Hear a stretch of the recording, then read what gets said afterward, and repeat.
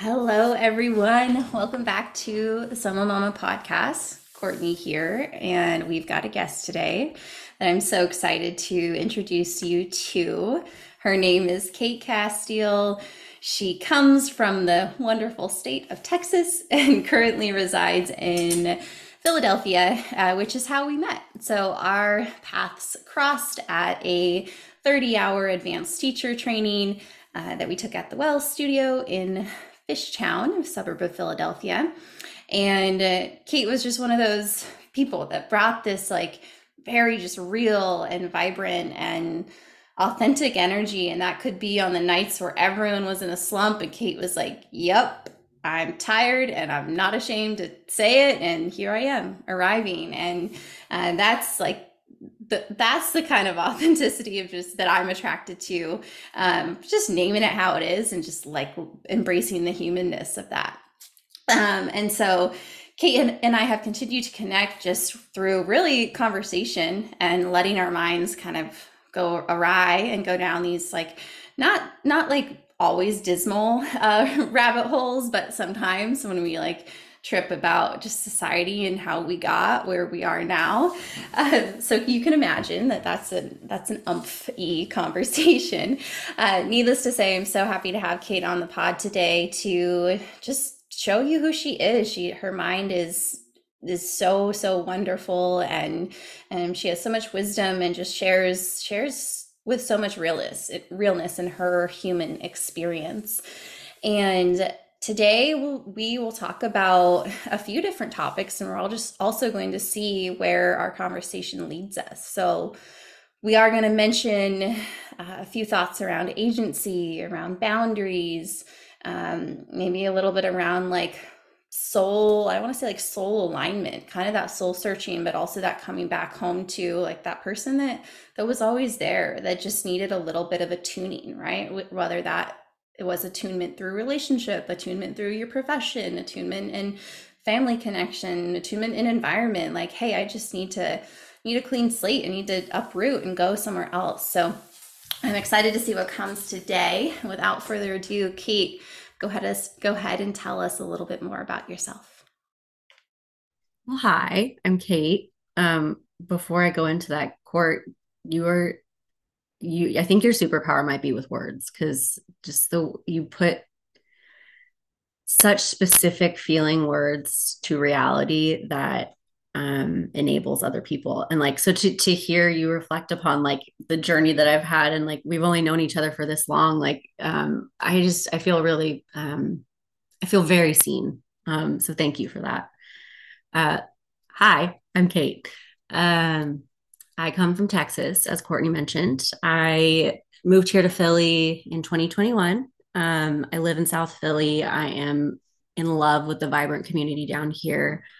Um, I teach yoga. I teach at a co-op in South Philly, which I really love. We focus on bringing like accessible, donation-based practice to anybody in the neighborhood, anybody out of the neighborhood, anyone that wants to come in our doors. We offer mats and props for free, so that always helps.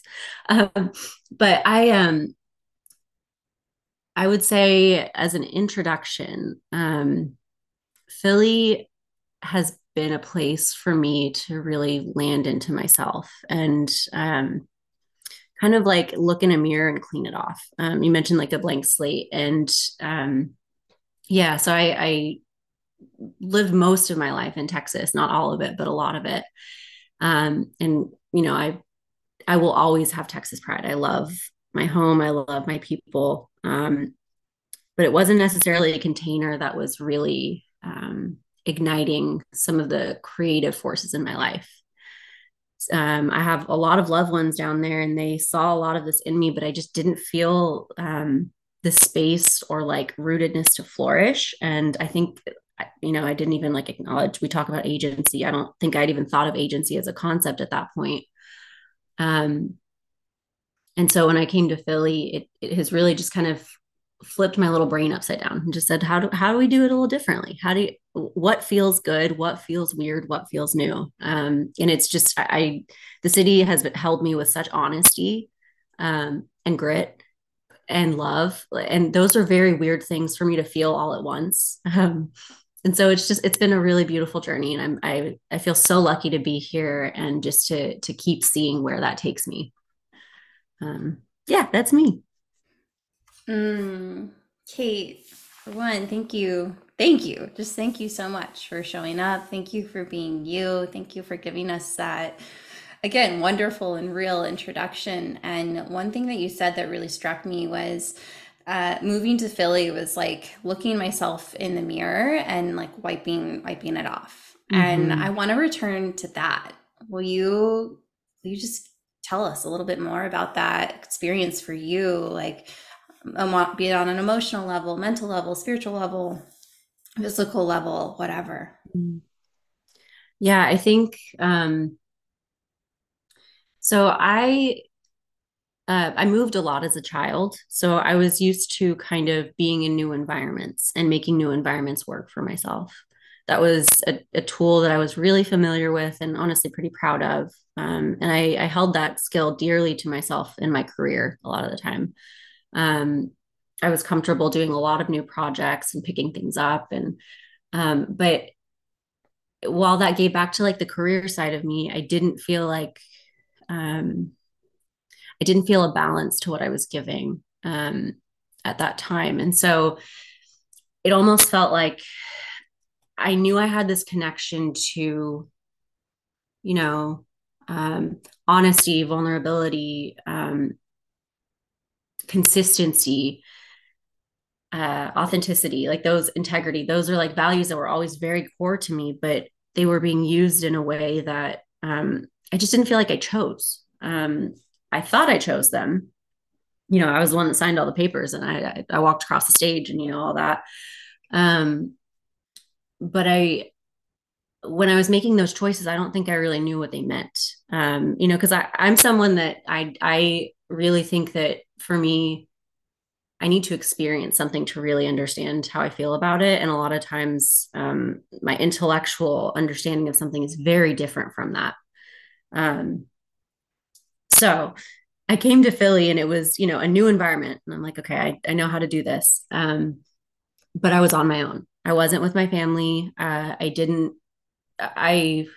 the career choice that I made was kind of out of left field. So I wasn't in like a similar environment from that standpoint.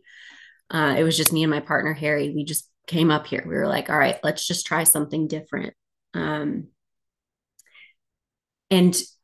it was different and it wasn't, right? Like we still had lives to live. Um, but all of a sudden, the DoorDash was totally different. Like there was not a single familiar name on my DoorDash. And like like I would walk around the corner and I would see like, I don't know, a Rite Aid or a Quaker City something, or like, those brands that are very like familiar to someone that grows up here. And like, they're just totally new for me. I'm not from this region. Um, and I think that really like kicked something off in my brain, that since it was new, there was this level of presence that was required. Um, and not even required and not even chosen, just there. Like I had to be that present to do these things. And I didn't realize, oh wow, like that feels a lot different. And I think it's like every single day, it's been a little bit of that. Like where am I living my day-to-day life um, in ways that I'm not choosing to? And I'm really following a model, or I'm following a conditioned understanding of something. Um, and I'm trying to think of a very specific example of this. My first examples come to work, honestly, and like that makes it tracks with how I moved here. When I moved here, my career was a really huge component of my identity, and while it still is, an important component of my identity, I think I had really leaned on it more than anything before I came here. And then the role that I took when I moved to Philly was very unconventional, very unstructured, um, a little bit isolated, and pretty overwhelming. Um, there wasn't the level of like systemic support that I was used to. So I was just thrown into something that I didn't know I was getting into. And I had to think about how to build the wheel. instead of thinking about how to drive the car, I need to turn here and turn on my blinker. I just had to think about how to build a wheel. And I had never built a wheel before. I was like, what? You want me to do what? That wasn't in the description. Like, I don't know what that is. Um, and what ensued was a year of just kind of grueling, honest, loving work of separating myself from that wheel and understanding the wheel is not me. I get to participate in building the wheel. There's a whole team that builds that wheel. And there's a lot of different wheels out there, a lot of different ways to build wheels. Um, so now I'm kind of at the point where I'm like, oh, there's a lot of wheels. What? What do I do with that knowledge? um, which is it's fun. I'm not used to the unknown piece of it. Like that's something that the flow of life is a new kind of concept for me. So sometimes I forget that the unknown is a good thing. I don't get to know, I don't have to know, I don't need to know. It's not my business. Yeah. Does that kind of feel like a clear mirror? Clear as mud, Cait. Clear as mud. Yeah. No, of course you're speaking to my heartstrings, and the hope is that you're pulling and tugging at some of the heart or the mind strings of those of us listening as well. In that, yes, like one thing that came to mind for me hearing you say, like, I'm discovering there's so many different wheels, and there's so many, and they could be put together differently with different materials and different people from Mm, different cultures and different background assembling the wheel. Maybe they're used for different reasons, right? mhm, And I'm on this like mental spectrum of wonder and anxiety, right? mm, And it's one of my first thoughts in hearing you describe the wheels was like, I remember when I was searching for colleges as a 17-year-old. I was like, well, how am I going to know which one to go to if I don't visit every damn college in the United States? mhm, mhm, Not a feasible option, right? That's just not going to happen. But I remember feeling like, well, how am I going to find the one that's the right fit if I don't see them all?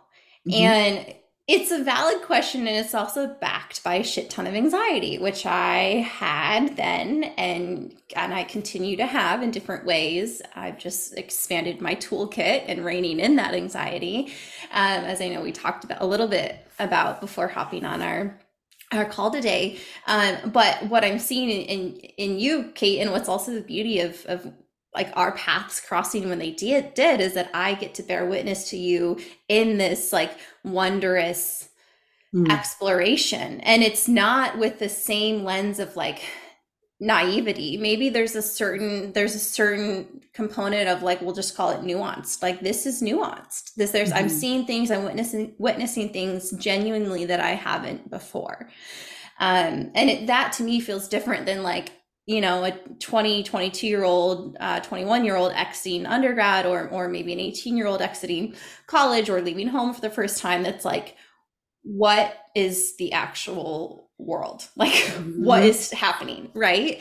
And mhm, this is where I'll tie it into, of course, in the framework of social work, we talk a lot about internal family systems, and how you as an individual become like a cog in the wheel within your mhm, family, right? mhm, To keep that analogy going. And tying that into agency, which I'd love to talk to you more about, Cait, it's like, yeah, I started doing things that I didn't choose for myself. mm, I was having this conversation even with someone the other day about children and how dang vulnerable they are. Like, oh, you're two and you pooped your diaper. Like, here, we're going to change it regardless of whether you want to change it right this second, because mhm, this shit smells and we got to throw it out, right? Like, mhm, and for a multitude of other reasons, but it's like, I didn't choose that for myself. I don't know, and mhm, sometimes I go down these mental trances of like, oh my gosh, I'll look at my own child and I'm like, you don't even know how vulnerable you are, mhm, right?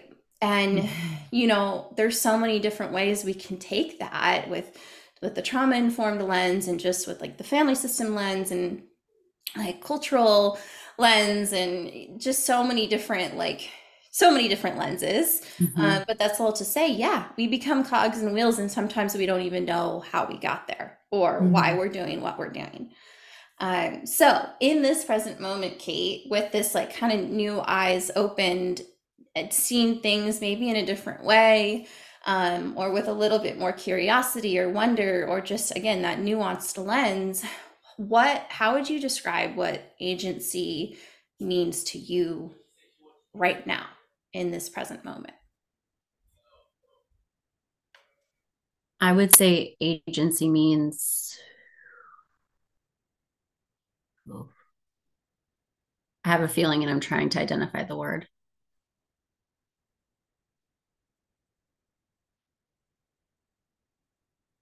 And you can describe the feeling too. Like It they're also, almost yeah.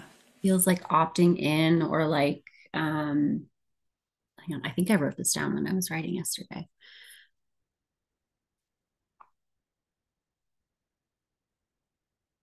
Ah, active. That's the word that comes to me is active. Um, and I think the reason that that word comes to me is I think that I was raised knowing there were choices. I knew always that there were choices. I knew always there were options. There were always doors opening and closing. And I think that I learned that really, really, really early. And what that became was instead of tapping into what I actively need, what this present moment is calling for, it became um,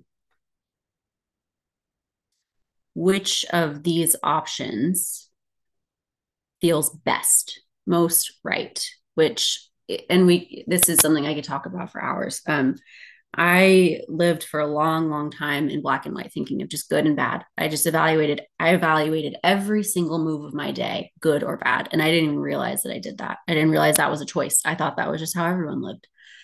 And that was really where things changed for me is when I stopped or when I really started working on healing that part of myself. That was, and I still work on labels like that. It's a common thing for people with pure OCD. And I think that that's something that I tap into a lot is like,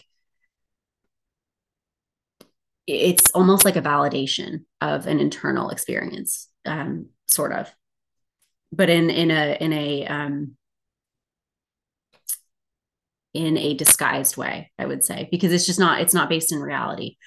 Um, so I say all that because I think that I was making choices, but I was not actively making them. I was passively looking at all the choices I had and allowing the choice that looked the best to float to the top.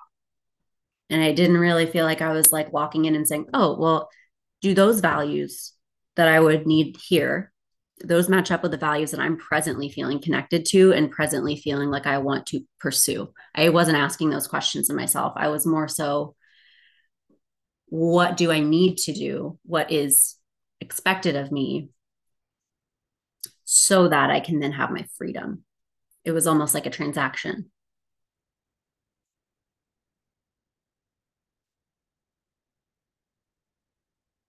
Yeah, it's like a disconnection too. Like the word that I wrote was innate connection to active choice, and I think that there's so many corners where we just lose track of our agency because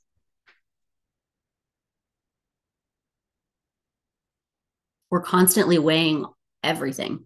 We're constantly taking in information from ourselves, from other people, from the environment. Like we don't really control that, right? Um, and so if you're not actively picking, they overcome you. That's kind of where I got was I just became everything that I had signed on for and nothing more than that. If that makes sense. I really just I did not feel any of I was doing things were going really well for me. Things were going great. And none of the successes felt like they landed in my belly. That was really where I knew this doesn't feel active. This doesn't feel chosen. And now, like on the other end of actively choosing something, that reward feels, it's really validating. Um, and self validation is something that I still learn how to do. But I think that part of the reason I struggle so much with self-validation is because I didn't always make my choices actively. And so it was hard to validate them because I just kind of made them and then I just kind of lived with it. 100%. And as I'm listening to you speak, Kate, from a parenting perspective, I'm like, well, of course, you're also activating like a pit of fire within my solar plexus. It's like people need agency. Like, and I don't know if this is like what I would dub as my inner social worker or like just someone who's very passionate about like giving people back the power that they already had, right? And I like more specifically with a word choice, like I am not giving you anything. It is already there. Granted, when you are at your lowest, depressed as can be, you don't see that power. You don't know that's even there. You have no idea. So it like yes, like it's almost a requirement of someone who sees you or knows you or loves you unconditionally or a therapist who's skilled in this area, etc., to be like, hey, no, like you're here, you Mm-hmm. are whole, like and it's not to belittle how they're arriving in that moment, but it's just like, hey, no, like we got you, like we got this, Mm-hmm. right? And this is taking a little bit of a turn, but I always feel a little bit activated when someone says like I'm broken. And I'm like, you're not fucking broken. You're not. Mm-hmm. No, it's like we can, yeah, absolutely. We can fall into little tiny pieces. Absolutely. Our pieces, some of our pieces are missing, right? You're not like you're not broken. But you have the ability to be whole. In fact, you already are. Mm-hmm. Yes. Right. But I absolutely won't sit here and acknowledge when you're at the depth of despair to think that you're whole because it does not feel that way. Um, and another, like you said so many valuable things, Cait, but again, coming back to the parenting lens, it's like, well, gosh, for one, we aren't taught these things. So we're not always taught to be active decision makers in our own lives, right? In fact, like I think a lot of times that kicks into gear when you're parenting adolescents because the responsibility shifts, whereas it's like, well, you're not quite an adult, but you're not a child. So we do have to do this tango, like who's going to take responsibility? Mm-hmm. Because I'm not, I am not you. Yeah. And at a certain point, I can't as a parent indicate the decisions you're going to make. Yeah. But I'm thinking, I'm like, gosh, yeah, unless you had like highly like emotionally intelligent, introspective parents who started that from day one, like Yeah. it's probably not happening. And even then, it's like we always run the risk of putting too much of our experience as an individual and as a parent onto our child who's in Mm-hmm. their own soul experience. Literally Yes. SOLE and SOUL. Like they are their own being. Mm-hmm. um so yes, I another direction I want to go, Cait, too, is as we're talking about agency and as you're literally living this in real time right now too, where do boundaries come into play and how do those feel like in your soma? How do boundaries when you're like starting to feel into your ability to speak them and set them? How does that feel and how does that show up? So boundaries are new for me. Um, Not necessarily in their existence, but in like my understanding of how they work, I think, and like where I get to put words to them. Um, and so I think the first thing I would say is, um, and you do the same thing for me. You hit so many points and then my brain just explodes and it's like I want to talk about so many tangents. So I'll say before boundaries were a real learning experience for me and really like I had to just go through the fire. Which I don't recommend because it's not fun or kind to yourself, but it got me here. Like you said, no one's ever broken. I felt broken at one point. I thought this isn't going to happen. Um, but so the first thing that happened is my partner noticed. And I think you hit the nail on the head. Sometimes we just need someone else to tell us that our experience can change. Um, and to explore how that feels with somebody else, someone else's brain, someone else's physicality, someone else's soul. We got to hear that because, like you said, like it just creeps in one day at a time, one moment at a time. And then all of a sudden you don't feel it. And so that's kind of where I got was I felt like I was at the whim of everyone all the time. Even when I was here in Philly, honestly, like this, I explored agency when I got here, but I did not figure out how to use it effectively because I didn't have any boundaries. I had no boundaries. All I had was agency. And I just said, okay, I'll choose it all. Yes, yes, yes, yes, yes. And um, I know a lot of people can relate to that. And it's fun, but it's also chaotic and like not sustainable or supportive. And it's not kind. It's not nice. Not nice to yourself and not nice to anybody else that relies on that because it's not giving them an actual idea of what's reality. You're faking it. And at some point that will become the truth. Um, and so yeah, for me, first thing was work. I needed boundaries with my career because otherwise, I'm very much in dosha language. I'm very much a vata type. Vata kapha, I think, is kind of my constitution, but real vata. I'm all in the air all the time.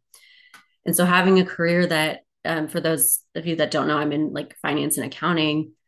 Having a very like intellectual, brainy career um, took me out of my soma for a lot of time. Like I just never really realized how to reconnect into that. And so I was spending all my time in Vata with no kapha, a lot of pitta too. So it was just mean. I was just mean and airy. It was weird. But I think someone had to tell me you're not being nice to yourself. Like this is not something you can set up for yourself. You can't live like this. You just can't. And so it did take me kind of burning it down. Um, and at that point, it was all about feeling what burnt down felt like because I had gotten to a place where I was so dishonest with myself, but not intentionally, completely unintentionally. I just was hiding things from myself because I thought that I had to. You know, I thought I had to work 60-hour weeks to prove that I was worth it or that I could figure it out. But somehow there'd always be another project that I couldn't figure out. Like it always comes again. Um, And so the first thing that I did was I did a time boundary. We just said, okay. And I left a role and changed into kind of a part-time role. And that was the best decision for me to say, okay, I can't structure this for myself. I cannot figure out the right structure that makes me feel safe. So I'm only going to opt into a structure that doesn't allow me to go overboard. Um, and I've worked that for about 6 months, and that has been just eye-opening how much time there is, how much time we all have. And, you know, that's not always true, right? Time is not necessarily an infinite resource, but presence is. And that can make time feel so much different. It just creates little pockets. I mean, we read Colby Kowalski's book, One Degree Revolution, in that training. And that it's kind of what that entire book is about is, you know, you just find 1% change, 1% change. And then all of a sudden it's 98%. So time was my biggest thing. I said, I'm not going to give more than X number of hours to this. And at first that was really freaking hard. Like I did not listen to that. And I pushed and I tried. And, you know, I fought with me, my partner fought with me, my therapist and I like fought, like we were all just like, what's happening? And the answer was, I was still working on that honesty component. Um, and the separation component, you know, like the kind of cutting the cord. I am not my career. My career is part of me. And then from recognizing the amount of time I was comfortable spending in my work, I then got to play with the balance of time. And I got to use all that extra lovely time that I used to spend, you know, over explaining a project or working another 30 hours on something that no one's really going to notice. Um, or maybe they will, but it's still hurt. And that's really the important part. Um, Instead of doing that, I can curl up in that green chair that I see from my desk and I can go read a book. I can go flow a sun A for 30 minutes without any interruption, without any freaking guilt. There is no one on this earth that needs me right now. I can do whatever the fuck I want right now. And that brought me back. That reminded me, oh yeah, that you shouldn't feel like Monday through Friday, none of this time is my own. That is so wrong. And I accepted it. I left college and I was like, yep, that's what it is. And it took me 7 years. I've worked for 7 years since college, and there's no way I can do that again. It just isn't it. I have so much more life to live, and I want my career to flourish, and I want to be engaged in it in a way that allows me to show up everywhere else, because it shouldn't be taking, just shouldn't. Yes, 100%. You okay, again, my mind and my spirit is just jumping around right now. And I want to share with those listening and just share in response anecdotally that my partner often makes the comment of like, Court, you don't like to work. And what he means by that, because I'm like, yeah, no, and he knows what he's saying when he says that because we know each other so well. But he's saying like, I don't like to give my time to other people without agency, without that sense of, oh, I'm in control of this, And some might listen to that and be like, well, you might have like a little bit of a control problem. And by all means, I absolutely do for a multitude of reasons. But when it comes to your time, and literally, that's it. When it comes to your time, that is yours. Be Mm-hmm. selfish. Be Mm-hmm. selfish, right? And there's an act of selflessness that comes when you have a partner and you often have to compromise time. But even then, it's like you can do the dance with one another, right? Like you can respect. And this is something I've had to learn the hard way, that like my partner can be in his happiness watching football, which I have very little understanding of how that could bring someone joy. And I've spent a lot of my time in partnership understanding how that brings someone joy. And I will literally ask him that question, and not as a Mm-hmm. narcissist, not condescendingly. I will be like, help me understand why you love Mm-hmm. this so much, because I don't understand it. Mm-hmm. Right. And same thing when I look at a mountain and I'm like, oh, look how beautiful that is. Doesn't that just like bring you all of these feelings? And he's like, see, no, it doesn't have the same effect on me. And then we'll go down like philosophical conversations about like beauty and the subjectivity of it, Mm-hmm. which that's a topic for another episode. But that's all to say, like, the conclusion here is yes, be selfish about your time. And when we talk about systems, what, like, were we taught that? When were we taught that? How are we supposed to know that you don't just willingly give all your time to a system, to an organization, to another person, even to a child, right? And Mm-hmm. that's a tough one because you're fighting like some serious biological primal energy. Mm-hmm. But it's like, oh no, I, as my sole individual and as the role I play as a parent, I'm also allowed to have my own time. Mm-hmm. It makes you better for that, right? Yes.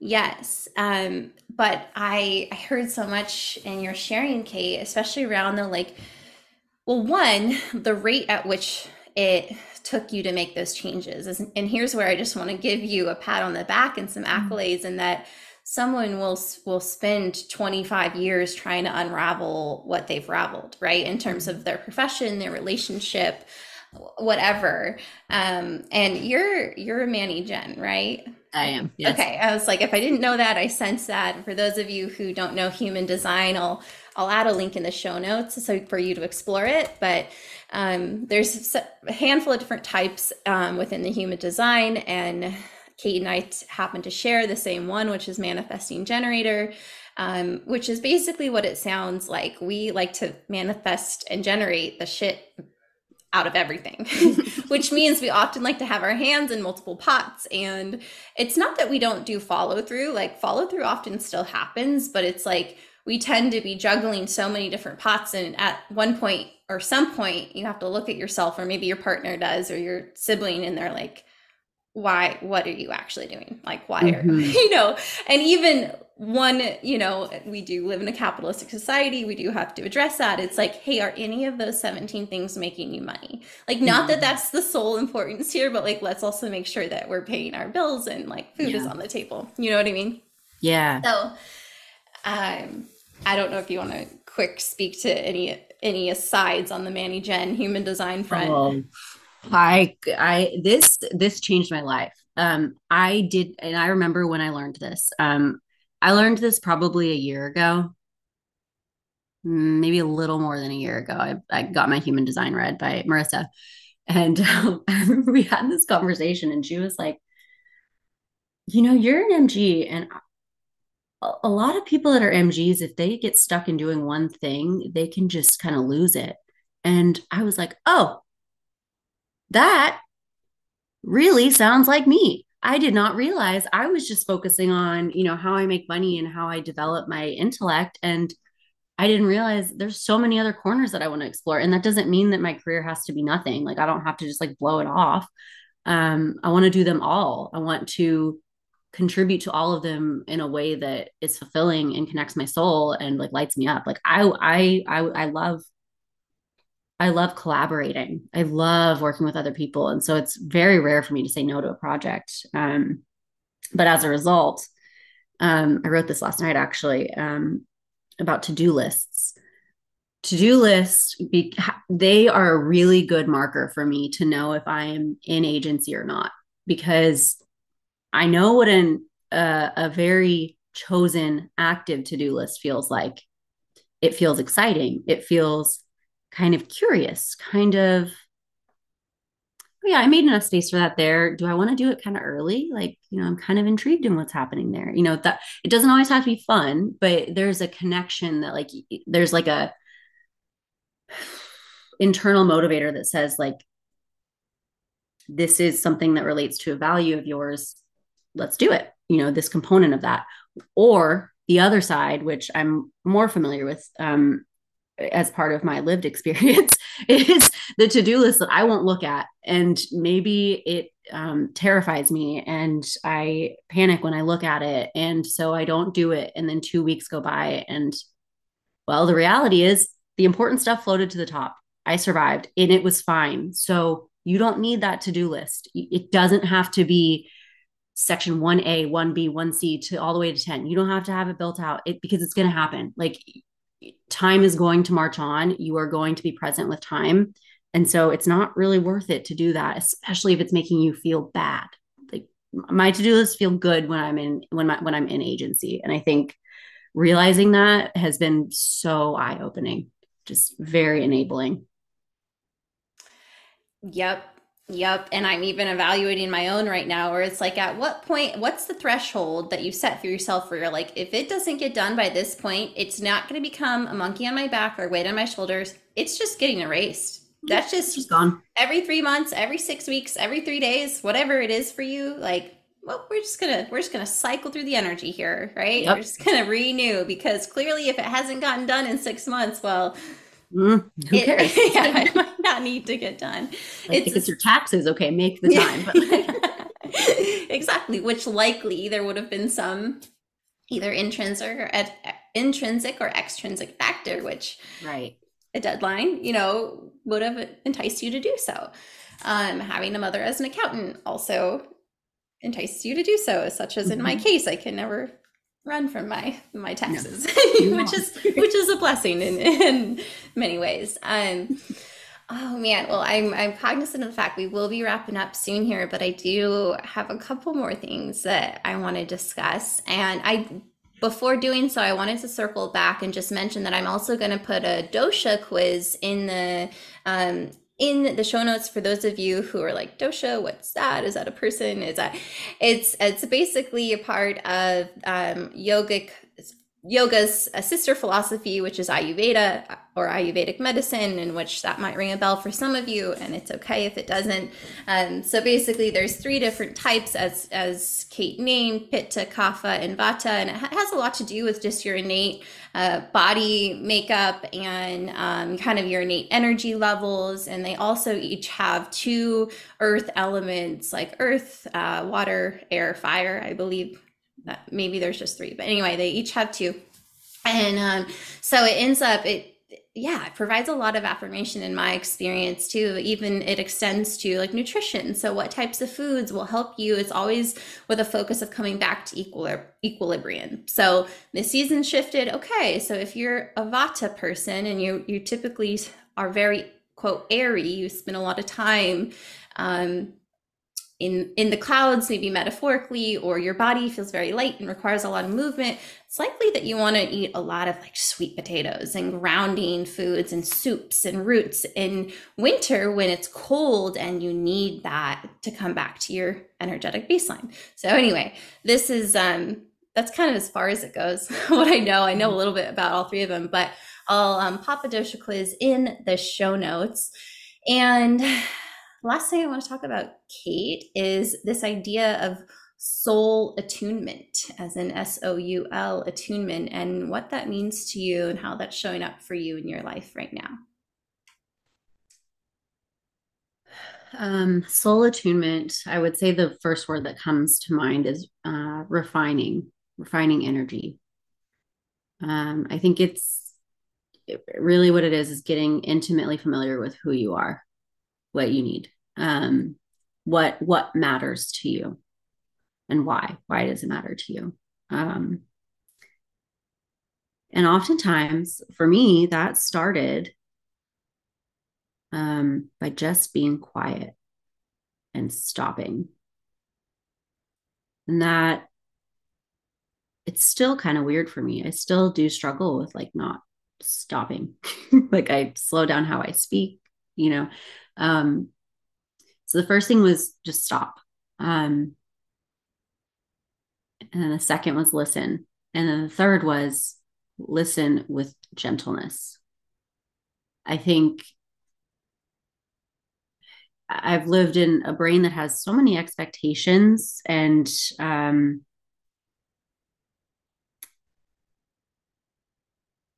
stories and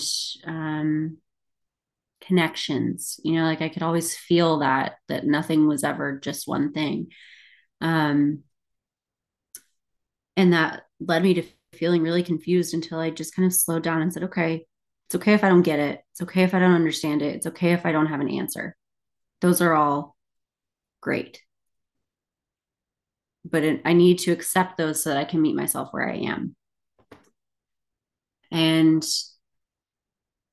actually, this practice also came from Marissa Nash, who I took my 200-hour training with her at the Well. And so a lot of my practices came from that. But a practice that she has is just writing down truths, just pure truth. And I remember I have a notebook, and I only write truths in this notebook. It's not very long. I've only filled out like 3 pages. And I've had it for months and months, but that's why. It's because it's for truths only. Um, and at first, I knew the things that mattered to me at work. That was what came to me first because I was so used to being in my brain. And so, and the thoughts, the values that came to me out of that were integrity, consistency, um, and compassion. And I think my first truth was something like, these are the items that matter to me. Like these are core values to my soul. And then there would be another truth, like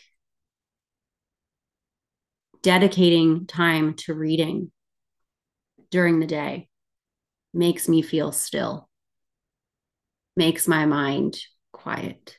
That could be a truth. And then, you know, it's like a practice of noticing when those values showed up naturally for me, I think, instead of having to recall on them, and make things integral, make things consistent, make things compassionate.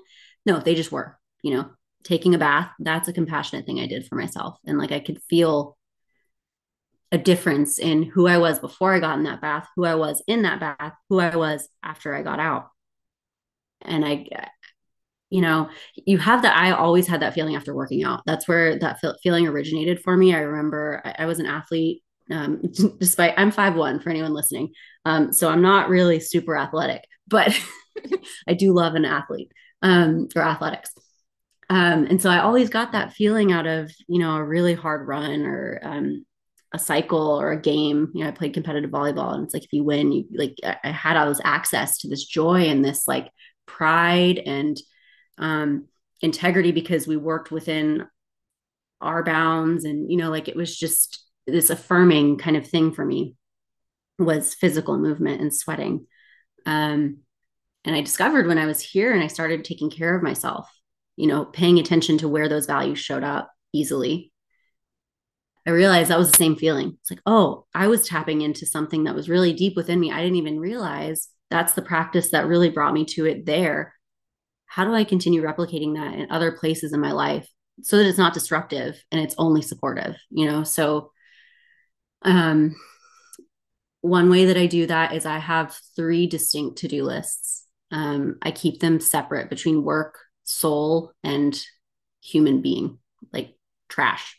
Clear out your inbox, clean your house. Like that's human being versus soul is like, um, read one of my Dharma books or something like that. Like so getting clear on the components of myself that I view as integrity, consistency, compassion, and how I understand how I want to show up in that, um, has enabled me to kind of look at my days and say, where do I find a little pocket to connect in to really just whether like I light incense now all the time beforehand. I think when I started my teacher training, I really saw like incense as kind of, and I think it is still like a sacred ritual. But for me, smell is a sense that overrides a lot of things. Smell follows me everywhere. And I think that's genetic. My mom has that too. And so, anyways, I noticed that at the well when we were taking so many classes, having that much incense and like feeling that often was so good for me that now I burn incense all the time. All the time we have smoke in this house. It just is what it is. And then that's what makes me feel like my feet are on the ground today. But I also think that I'm trying to practice some elasticity in that and allow myself to find new ways because I'm pretty type A. So I don't want to get into the, rituals and all of a sudden the rituals become to-dos and then it no longer lands.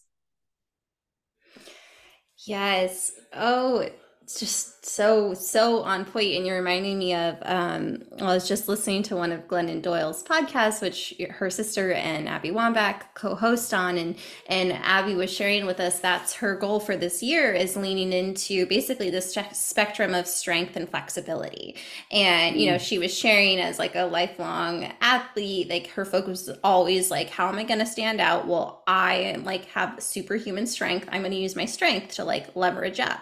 She was like, so not ever was flexibility really a card on the table. Like I knew it was important to like help prevent injury, but she was like, it's just recently now where I've realized how that manifests to the mental experience of the mind as well, right? How can I, yes, like ritual is powerful and sacred, and it's okay to want to light the incense every single day at the same time. That's okay. That's completely okay.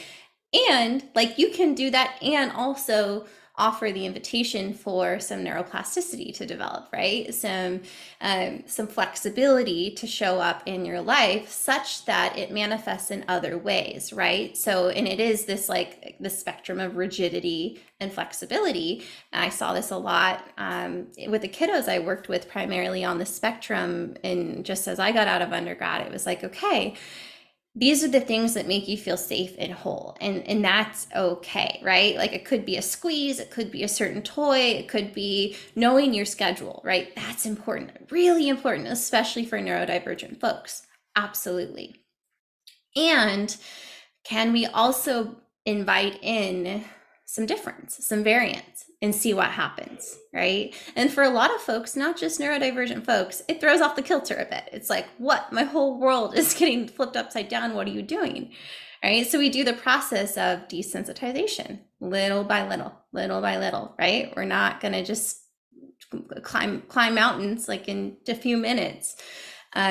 So thank you for sharing that as yeah, and I love everyone go just clean out your closet and grab an old journal from like middle school social studies or whatever. Like you don't need to go buy one unless you want to, and create a truths journal. This sounds, yeah, like an incredible practice. And what I heard in that is this coming back into self-trust, right? Coming back into the act of trusting oneself, as this often happens. And speaking from my own experience, when I drifted so far from my own spirit through a multitude of reasons, I then arrived at this place where I was in therapy and didn't know how I got there. I didn't know how I got there, right? And I'm also somewhat similar to Cait, a notorious intellectualizer, which is now something I will tell my therapist, like, hey, I will intellectualize the shit out of everything. So please call me on it when you see it happening, because I could be trying to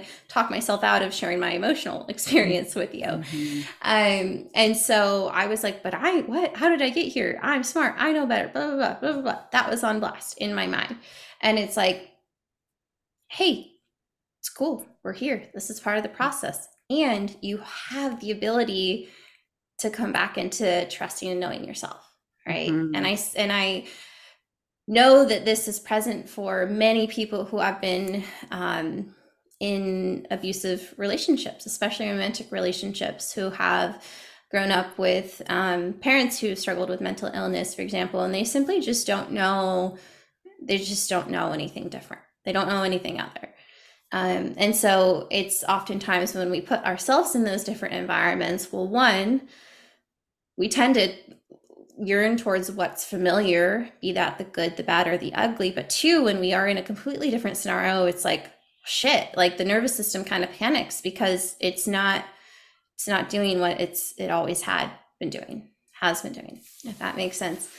So anyway, again, before we go down that rabbit hole even further, it's just the invitation, the permission to invite in a little bit of play, a little bit of curiosity, a little bit of nuance into your day to day. And that could be just having a different lunch meat on your sandwich that day, or, grabbing a different flavor in your coffee, or whatever it is, walking to work because you can versus taking public transportation, something like that.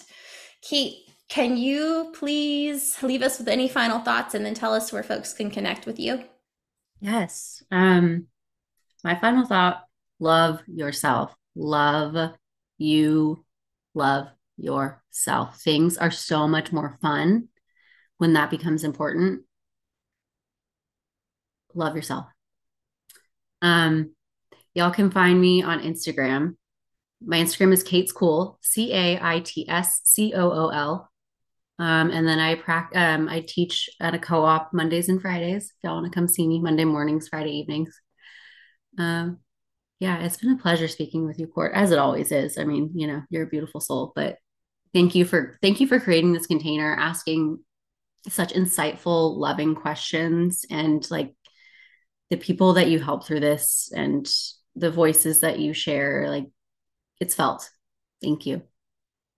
You are most welcome. Thank you for trusting me, for being here, and for opening up conversation into your world. That's why we're here. For those of you who are new to the Soma Mama podcast, I was telling Cait just before we started recording, I have yet to reach the point where I've felt that it's necessary to do like a fancy intro or outro, and it's kind of just arrive and have a conversation, and let's just be two humans in this experience together. But I created this podcast to do just that, to connect, to share experience through our somatic experience as a human. And for those of you who don't know what that is, it's just being present in our human bodies. That's really all it is, to bring light on stories that vary from person to person, to talk about emotionality and talk about some of the taboo topics that we don't often discuss in day to day. So thank you for tuning in. Thank you for sharing. You always have the invitation to like and share the podcast.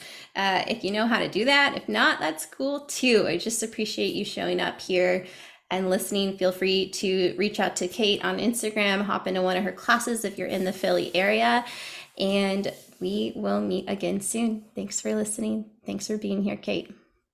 Thanks, Court.